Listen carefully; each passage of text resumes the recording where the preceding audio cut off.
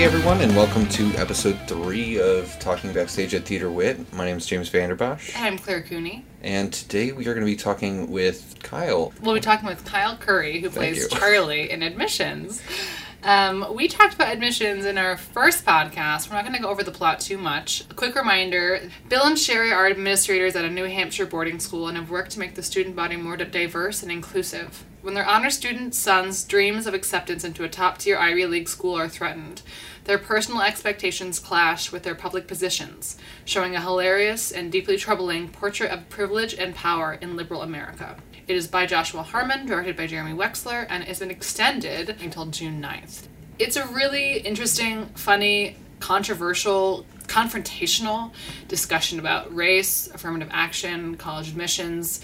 It's obviously a very relevant topic, considering the admissions scandal and considering everything going on with our country right now. I really encourage everyone to see it, and we're going to talk to one of the leads of the show, Kyle Curry, who plays Charlie, the student who didn't get into college and is kind of grappling with his whiteness and with what it all means and what privilege means in respect to going to colleges. So we'll be right back with Kyle. Without an education, don't be a dropout, stay in school. And now we have with us Kyle Curry, who plays Charlie in the play Admissions, and he literally just got out of a show. Welcome. Yeah. Thank you. I'm excited to be here. How was the show? It was good. Every audience is so different in how they take this show. Yeah. And this one was, they were great listeners. They weren't as big laughers at some things, and right. they were bigger laughers at, I don't know. It's always fun for us to kind of feel them out. It was a full house, right? Yeah, which is nice for Thursday. And you didn't get applause. Sometimes your monologue gets a big applause, Yes. and awkward applause almost, it seems like. It truly depends on the night. Yeah. Sometimes it's a couple people like starting it up, and then everybody's like, "Oh yeah, we should do that." But then the other day we just had a flat, like, silence. Finish, beat, applause. Like straight up applause. They were ready to do that. So. Oh wow. Wow, interesting. Yeah, because the show that I saw, it was like. Oh shit. And if you didn't listen to our first Talking Backstage podcast, you probably are not sure what we're talking about. Basically, Charlie has this long monologue where he says all sorts of good stuff that is a bit offensive and complicated and really hard to deal with, including talking about race and affirmative action and college admissions, and he ends in a familiar pose to one that Nazis may choose to do. Yeah, and unfortunately relevant pose. A very relevant pose. Yeah. How long have you been in Chicago? 5 years. Awesome. Yeah. Have you been working as an actor the whole time? Or? Yes. Yeah. That like officially makes you like a Chicagoan. I feel like so. 5 years is like the marker. You're like, that's when you're like, yeah, I'm from Chicago, I guess. Yeah, I think that's true. That's true. Yeah. Because now I've been here like 6.5 years, and so now the idea that I'm not from Chicago is like. You're from Chicago. I'm from You're a Chicago. star. Yeah. Yeah, no, that's true. I definitely identify that. I know some people who have been here for like a decade, and when I ask them, they're like, "Oh yeah, I guess I live here." Mm-hmm. What do you mean? Mm-hmm. So what brought you here? Was it the theater or? Yeah, definitely. Before I was here, I spent a season being I don't know what they're called now, an emerging professional, an intern at Milwaukee Rep. Right. And I was always kind of thinking about Chicago, but working there's a lot of crossover, and so it made a lot of sense to just come right here. Where are you from? Texas. Texas? Whereabouts in Texas? From the Dallas area. Okay, Plano cool. specifically. P-Town. Anybody out there? There's a play called Plano that's playing in New York right now. It's like a smash hit. Oh my gosh. Interestingly. Okay. Well, there you I go. just found out last Wonderful. week. Awesome. Well, we're so excited to have you here in Chicago because it's such a great theater scene, and you guys can't see Kyle because it's a podcast, but Kyle looks like he's about 24, and he's not, or younger, truly. Yeah. You have a baby face, and Very so much yeah, baby face. yeah. Wait, how old are you? We just need to say it on the air. Well, You can use your fingers. You can use your fingers. I'm 32. Yeah, I never would have fucking guessed. Like, you look much older than him. You could have been like, yeah, I'm 17, and I would have been like, alright. That's why, I mean, like, I personally, like, obviously, I'm the casting director, so I brought him in because I was like, oh, that kid looks really young. Like, I've seen your headshot a bunch of times, and your headshot particularly, you look very young. Yeah. And I was like, oh, great, he is probably in his early mid-20s, and he look at all the credits he has like under his belt, and I should have been like, wait, no, he's like he's like gone to graduate school. But I believed it, man. It was great. Kyle came in and he blew us away, and it was a very obvious choice, and it was so much fun to cast this show. Talk about kind of what drew you to the show, and what your first impression of the show was upon reading it. Well, I suppose I was working on another show when I got this audition. It wasn't actually a show; it was a performance art piece at the Art Institute. It was immersive, and it was about it's very much thematic for me this year, I guess. It was about race, and it was a devised piece of an 18th century abolitionist play that we had with this famous artist had turned into this crazy piece. And so when I got the script, I was intensely doing that, and it was very draining. So I just kind of skimmed it and came in, and I was like, well, we'll see what happens, right. Which is terrible. If actors out there, don't do this. Read the play. Don't make my choices.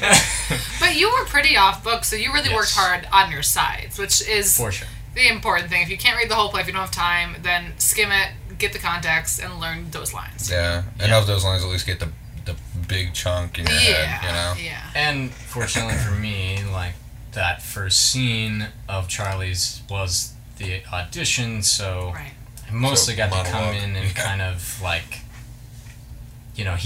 that is how he's introduced to the audience, so I got to kind of introduce him to you guys. Yeah. Which I think is super interesting too, because there's not a lot of times when a character walks in and is immediately controversial. You know what I mean? Immediately everything you say is do I agree with this? I don't know what's going on. I have very mixed feelings. Right, he's obviously a really smart kid. Yeah. We want to learn more. A very thoughtful person, too. Thoughtful kid, yeah. But also, he's saying very problematic and concerning things. Yes. And how much sympathy do we give to him? Because we don't know him yet, we talked about in rehearsals the, how this play sort of experiments with the safe space of white people, talking to white people. Yeah. And that is so true to me of that first Charlie scene. He's home with his parents, who may be the ethical police in his life, but as at the end of the scene when he leaves after this tirade, and the mom's he's hurting, he sort of expects these people to take his side. Yeah, or at least he feels safe enough to sort of begin this snowball that is rolling downhill in this play by saying all of this stuff. And I think that's what makes the play good, is that sort of voyeuristic feel of it is. It helps people feel like they can laugh, I think, rather than if you actually did this in the classroom, if that was the scene, versus relating if he to his in front of his fellow students and his teachers kind of talked about all that's wrong with kind of racial politics in this country, and how you decide who's white and who's not. And if he just started not even just racial politics, but the everything, sexual politics too, gender identity. He fully disparages his the woman who is the editor of the paper. It basically says you got it because you are a woman. He doesn't say it to her though. That's the point. Is he's saying it in confidence. I think we all say things in confidence to people that we trust that we would be ashamed of later, and that we would never say to that person. At least I know I have. I've said things when I'm in a bad mood and I'm feeling my worst self, that I say things that I'm I don't actually think about that person that way. It's just you have this moment of where you might have this resentment in the back of your head. I mean, I think it's even interesting to take that further and be what do I even think that I never say? When I am what am I holding myself back from? What am I immediately buying into that I just think? And I mean, that's sort of what all of these characters mostly speak out loud, or at least speak about speaking. So has this role been a pretty massive reality check for you? What are you I feel personally I feel whenever I end up approaching a role, I end up really, really heavily comparing myself to that, and have you been playing this part for a few weeks now, have you figured out exactly where those lines are, where you very much differ from this character but you are alike in certain ways? For sure. I mean, I think like I said, it's been interesting. This is like the third thing I've done in a row that is sort of tackling this issue, and so like it's been like a lot of and with everything that is going on in the country, it is a interesting time of self-examination in that way. We talked about like what is the core of Charlie, and like he is somebody trying to find what it means to be good. And like I just relate to that like on such a deep level. Like what does it mean to be good? What are the choices? And like this final conflict that they have between like, do you take yourself out or do you use the advantages you have to help other people? And what are the lines? Yeah, I think all of that is interesting. I was just talking out in the lobby with Jeremy, the director of the play, and the Georgia abortion ban occurred just 48 hours ago. I was talking to him about we all feel really passionately about things that are going to affect us directly. So, like, even though we can all be allies and advocates for other causes, the causes we're going to be fighting the most for and care the most about are the causes that either affect us or a person we love. And that's the reason why the Women's March, right, was like so much more attended than other causes, is because not everyone knows a person of color in this country. Not everyone knows a gay person in this country, but everyone knows a woman.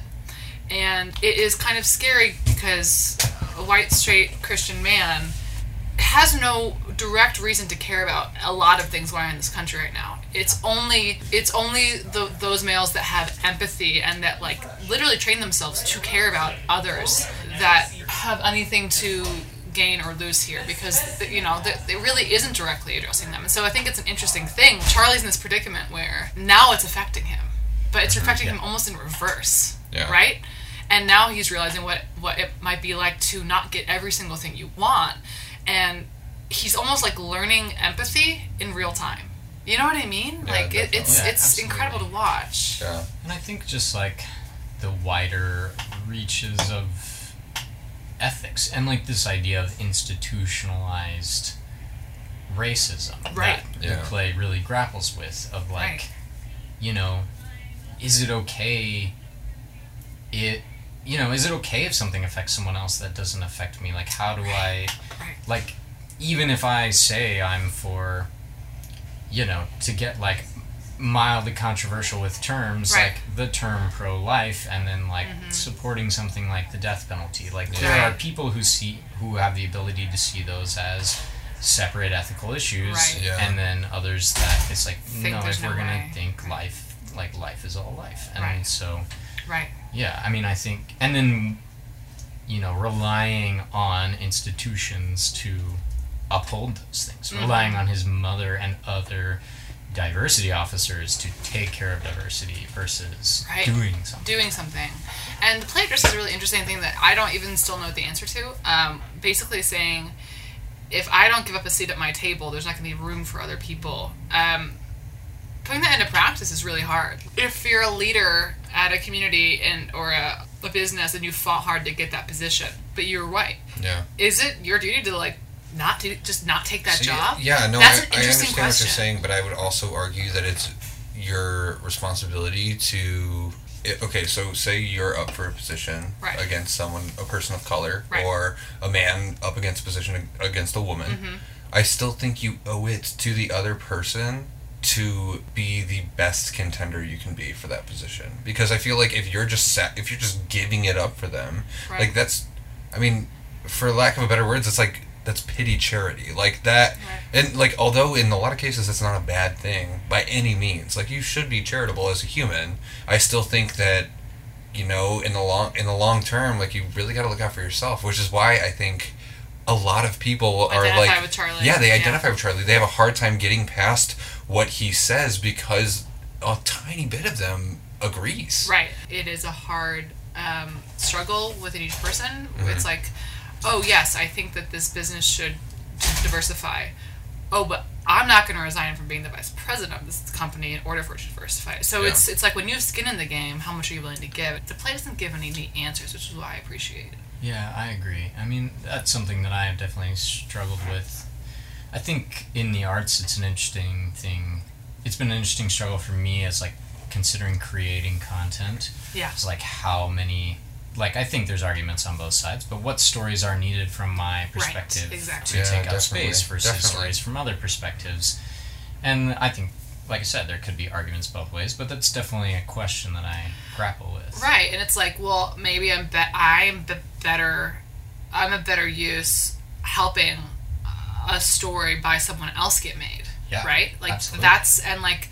that's a key question. And then, you know, then there are people who are writers who are like, but what about my story? You know, so it's an interesting thing where, and again, I'm not offering any right answer, but I do think that there's a more collaborative option. Like there's there's an option where it's like, well, maybe it's not my story this time, maybe it's their story, and my story can be adjusted to include more voices. I like that the play brings us up because it's something that we don't feel comfortable talking about. Yeah. I mean, I think that Jeremy said to us one day, and we never presented an answer, but, you know, maybe just the metaphor of tables is a bad one. You know, like, that is one that we... Pull up another chair. Oh, yeah, right. like, well, what if there are just no tables? No chairs, no tables. So then we don't have to worry about space, you know, like, what if... Yeah, maybe. You know, that'd again, be nice. No answers, I mean, I like that. I mean, the whole, like, there's nothing simple about this play. It's a very challenging, very exhausting subject, and a very exhausting presentation of the subject as well. Like, I mean, it's not like any other character is put in the position of Charlie, where it's like, say, Charlie's mom. It's not Sherry, like it's not like her character is presented with the you know, maybe this person of color is going to be taking your position. No, right. You know, that doesn't Right. that doesn't exist anywhere else in the show. Right. You know, for a very specific reason. Obviously, they're trying to Joshua Harmon's trying to, you know, very much lean into this one part of the play, which Right. makes sense. But I mean, there's nothing simple about it. There's nothing Right. simple about the problem to begin with, and there's nothing simple about the presentation of Right. this problem. Right. You No, know, right. it's a complex Right. bitch of a thing. Like, it's just rough. Did you guys have fun while rehearsing the play? It's a tough topic, so Yeah. you know, what was the vibe? We were all... You know, the play was hard to just do. Yeah. Like, Yeah. the arguments in it are intelligent and dense, and I feel like that was a good portion of my rehearsal process was thinking I was going into a scene on top of it, and then starting to work on it, being like, I have no idea. Yeah, I thought I knew what this was, and I don't. Yeah. Right.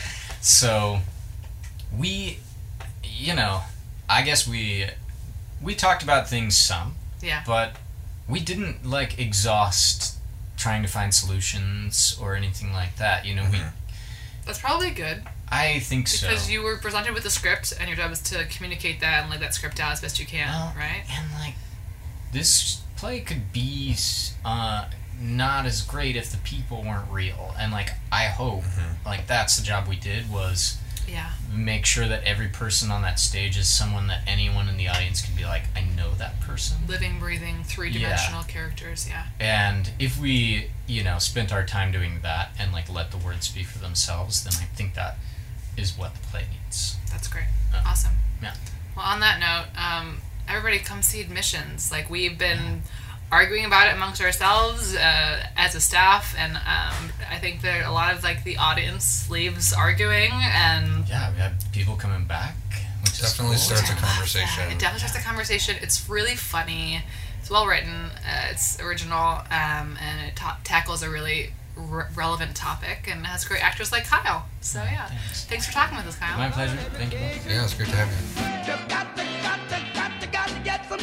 As always, you can buy theater tickets for Admissions or other shows at Theater Wit at theaterwit.org, or you can give us a call at the box office. The number is 773-975-8150. If you have any questions about the podcast or Feedback. we'd love to hear it. You can email us at talkingbackstage@theaterwit.org. If you enjoyed, tell your friends. We're a new podcast. We did this last year for a bit, but now we're official. And so tell your friends that there's a fun little podcast talking about theater in Chicago. And we'll bring in more actors, and we have more treats coming up. I think our next podcast may be our alcohol podcast. Yes, we're going to review all our wines and other fun cocktails and stuff like that we that. have at the Wit bar. Because our bar is, I'm going to go ahead and say it, The best theater bar in Chicago. I'm not gonna argue, but I'm not gonna agree either. Oh, what theater bar is better? I feel like Steppenwolf has got a pretty solid bar. Okay, front They got bar like a is its real own bar. bar. That's They got a real different. bar. Okay, theater bar. Front bar is its own Okay, bar. well, yeah. Okay, yeah. Okay, If that's the case. Okay, let's save this for next week. Oi. Okay. All right. Well, thank you guys for listening.